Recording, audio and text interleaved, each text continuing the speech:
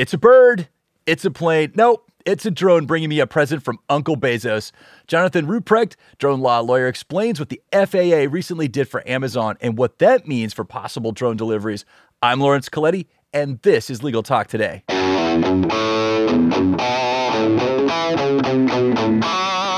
Hello, listeners. Hope you're having a great day. Today, we've got a fun episode for you. And so, in semi-recent news, the Federal Aviation Agency issued, and I'm going to have to quote this, it's called a Part 135 Air Carrier Certificate to Amazon for its fleet of Prime drones. Now, that sounds pretty sweet, but honestly, I don't know what it means. But that's okay because we have drone law lawyer Jonathan Ruprecht joining us here today. Welcome to the show. Hey, thank you so much for having me. Let's start at the very beginning, Jonathan. You know, this Part 135 Air Carrier Certificate, I don't know what it means. So what's the importance and the significance of this to Amazon and its fleet of drones? Yeah, so this is the third one that has been actually issued. The first one was for Google's Wing. It was Wing Aviation, and then UPS picked up a 135 operating certificate as well. And then now we have Amazon. And so in order to actually carry in the United States other people's property, right, for compensation, you need an operating certificate to do that when you want to do it beyond line of sight of an individual. So that's really the significant part about it. It's the third one. So, now as I understand it, obviously by weight, delivering by trucks and delivering by vans is going to be a whole lot more affordable by weight. So, how does a company like Amazon intend to use these drones? Yeah, so the one thing there is that you could have a distribution center and you can actually rapidly deploy these drones to everyone within a certain distance. Now, obviously, the drone's not going to be able to go super, super far because it's going to have a certain amount of actual battery life, or if it's gas powered. So it's going to be able to kind of get this certain near last mile, potentially if it's launched from a operating vehicle or from a distribution center to people rather rapidly. So that's really the big advantage to it, and provides really rapid delivery times. So then everyone else has to kind of, if you will, compete to stay alive, right? Because everybody kind of expects 2-day delivery now, right? And if Amazon sets the tone for next hour delivery, right, then everyone else is going to have to adapt or die. So that's kind of one theory to it. Yeah, that's fascinating. So it's really kind of more of a supplement of, not a replacement for kind of thing, right? Oh, right. Exactly. Yeah. It wouldn't replace everything. It would just supplement, in particular locations. Additionally, it's not just Amazon. There's also availability to do package delivery for certain other types of operations, which might be a little bit more ubiquitous because you're going to have situations where like light payload, high need type of things are going to be probably, I would say, much more readily available to the average American, such as think of like CVS, something like that, Walgreens, where you might want your medicine delivered to your front yard and you're not really wanting to drive, and it's worth to you to pay a little bit more because you're very sick and you don't want to go out, right? Or especially if there's COVID or something like that. So that's going to be also some another additional avenue to this whole thing for package delivery as a whole, not just from Amazon, but from other companies as well. Well, that's a good lead into my next question. So just logistically speaking, how does it work? Are these piloted, automated flights? And then do they have a designated spot, or are they going to just drop things with little parachutes? Right, exactly. A great question. Now, all of these aircraft are going to have to be piloted. There's always a piloting command flying the aircraft in the United States. Now, what can be done is that you could have a situation where you could have multiple aircraft being piloted by one pilot at a control center. And so that's kind of one way you could keep your operating costs of one pilot at a certain fixed cost, and then have more and more of these unmanned aircraft. But you can only scale it up to a certain point to where there's a human factors limitation there. But we really haven't hit that point yet. I mean, we haven't seen that much delivery. But yeah, there is also the issue practically of how do you actually get it into people's yards. I mean, from a privacy standpoint, because everyone's wondering that, well, if you're going to click the checkout, right, there's going to be something in your terms of service saying something along the lines of like, hey, it's okay, we can fly over your house, kind of take pictures of it as we descend down, right, and drop your medicine off. But as you kind of go up in altitude, that there's another issue that sometimes people bring up. It's whether or not you can also get your neighbor's house potentially also maybe in the footage as well. But for the delivery, you're not going to have any problem with your end customers. Well, let's talk about that. So you're talking about airspace a little bit, some privacy issues there. But as I understand it, it's a little different between the states, but there's some altitude restrictions. And one of the figures I had read, it's anything below 400 feet, everything above 400 feet. But explain how that works and what type of limitations does that place on these type of craft? Sure. Yeah. So primarily, a lot of the unmanned aircraft operating under what's called Part 107 are operating 400 feet above ground level and below. These Part 135 operations, they're operating under a different set of regulations, Part 91 and also Part 135. And they can fly higher if they want, but primarily you kind of see everything kind of separating where the drones are staying low to the ground while the manned aircraft are going higher. So when you're kind of looking at it that way, well, there's an interesting point is that if you try to figure out like can the states, towns, and counties do anything, or is there any privacy issues? We have to kind of look at Fourth Amendment case law, where if you guys remember the Florida v. Riley case way back in law school with the helicopter flying over the marijuana grow house, basically the navigable airway is 400 feet for that particular helicopter. It's a navigable airway, right? Just like being along the road. So if you think you have privacy in your front yard, well, you don't. And it's kind of the same thing when we kind of tilt it up, right? Now we have this three-dimensional aspects to it. So if an aircraft is flying over your house at 400 feet, then you can't really be claiming that that aircraft has no right to be there. It does, it being in the navigable airspace. And so there's this bright line rule that we're starting to form here is like, if you're around 400 feet, you're probably pretty safe when it comes to privacy issues. But as soon as you start descending down below that 400, 500 foot number, then that's where it starts getting problematic from a privacy standpoint. And so then some states, towns, and counties have started to kind of get in there and regulate these type of operations. But there's a problem with that because Part 135 operations are considered air carriers, and by federal statute, it's actually expressly preempted from any state, town, or county from creating any law that would affect the rates, routes, or services of these operations. And so that's one big beneficial point to obtaining a Part 135 operating certificate is you have that preemptive protective authority from all the state, town, and local laws that are trying to be created to protect privacy interests and stuff like that. One of the things I had read that there was some difficulty with the airspace is flying over people, flying over other cars. And so obviously in a highly congested urban area, it would be just about impossible not to get from point A to point B without flying over something like that. So what does that have to do with some of the airspace restrictions? Right. So the issue with flying over people and vehicles is two different aspects. That one, if your drone comes out of the sky and hits a person, you have the aspect of where the actual kinetic energy hits the person. It could potentially be fatal. There's also the propellers, which could cause laceration.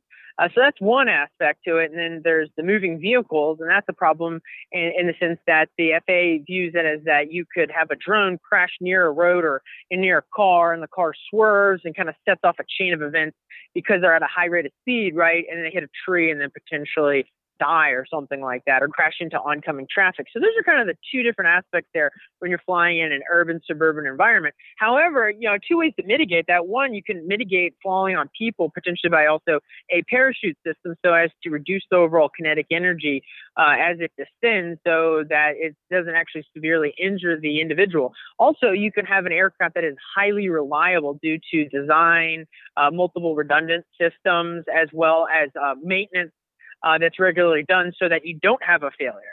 Well, let's talk about line of sight. So as I understand it in my research was that there are some limitations. The aircraft are not allowed to go outside the actual visible view of the pilot if it's a piloted type of operation. But in terms of an unmanned flight, you can fly by coordinate, fly by altitude, have a prescribed flight path put in. So what does that mean for line of sight restrictions? Yeah, so that's actually a really great point. So under Part 107, which is the regulations the FAA created back in 2016, that allows for package delivery, a very limited scope in that it's within line of sight. Well, the problem there is the size of the drone is primarily going to be determining how far out human eyeballs can actually see. And that's also kind of up in the air regarding the person, because depending upon that person's eyeballs and the time of day and the lighting and the contrasting colors between the aircraft and the background sky, right, you can have some issues there with actually being able to detect it. So in order to actually go further out and fly beyond line of sight, then you're going to have to fly under Part 135. Part 107 doesn't allow for package delivery beyond line of sight. And so when you go beyond line of sight, now you could have potentially one, let's say like CVS or Amazon or Whole Foods or something like that, that is actually at one location that I can actually have maybe, let's say, 2-3 nautical mile radius around. So you have more potential customers for the, bigger footprint for that one hardware installation. So you can use it much more readily, right? And so that's kind of the thought there. You think of it like equivalent with a cellular tower, right? You don't see sometimes cellular towers being put into low population areas, right? It's kind of the same idea, is that you're going to make money off of this. So you want to cover as many potential customers as possible. And that's really where line of sight, you need to get beyond that. And that's what triggers 135. I've seen these Amazon drop boxes at places like Whole Foods. I think I've seen them at different residences that I've walked by. But it seems like to me, like, sort of a 24-hour, drone flight delivery system, would probably bode well, using a 7-Eleven or something like that. Is that one possible way? Maybe if they have these pre-established routes of public places, they can get around some of those privacy rights. Do you see any other restrictions there?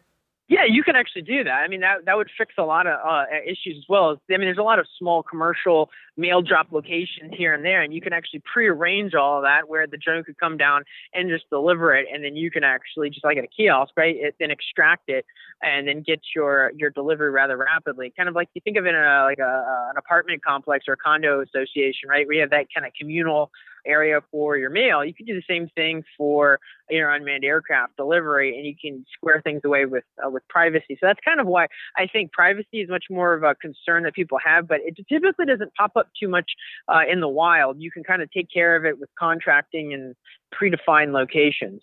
All right, so you and I talked about this in our pregame quite a bit, just the complexity of all the different layers of law that apply to, getting certified, but then actually, pulling off these delivery drone flights. And so can you explain that? And I think this is just so instructive about where our country is with this and how sometimes laws lag behind, but can you explain the complexity between local, state, and federal laws when it comes to drone delivery flights? Sure. Yeah. So, this brings up just a really, really big overall issue of preemption. And that under Article 6 of the United States Constitution, right, when Congress is trying to do something, we don't really want to have the states substantially frustrating it in its application. And so there's a big issue here in that aviation is, in some regards, expressly preempted, in some regards, field preempted, and in some regards, also conflict preempted. So for air carriers, like these Part 135 operations, they're expressly preempted by federal statute from any state, town, or county creating any rule or law that is actually affecting the rates, routes, or services. So that's one important point to this. And then if we were to leave the Part 135 realm and just all the normal Part 107 flyers out there, like these people that are like realtors with the drone taking some photos of their real estate, then this aspect there is you also have field preemption. That aviation historically is a very field preempted area of the law. And there has been at least one ruling recently, the Singer versus the City of Newton, where the District Court of Massachusetts, the Federal District Court of Massachusetts, struck down the City of Newton's law on conflict preemption grounds, because what City of Newton did is basically said, hey, you can't fly below 400 feet. Well, Part 107 says you have to stay below 400 feet. In effect, it's a complete ban, right? You can't comply with both sides. Wow. And so there's an issue there from all this, is that from a preemption standpoint, you have to deal with express, field, as well as conflict preemption. And even if somebody were to try to get creative and do a copy-paste job from the federal aviation regulations and make it like state and local, the problem there is this stuff is constantly changing. So you have to keep up to date with stuff. And that's problematic, because I've seen stuff previously where they would reference old law and things have changed. And it's like, well, that creates a weird predicament. Additionally, can potentially maybe be struck down on conflict preemption grounds. One reason why is with the US v. Arizona case, I think it was, or Arizona v. US, where state of Arizona created a law that was basically a copy-paste job of the federal law, and it was struck down on conflict preemption grounds, basically because the actual punishment was different than the federal law. So even though you might be trying to do a copy-paste job of the federal law to get around some conflict preemption challenge to your law and end up in court, right?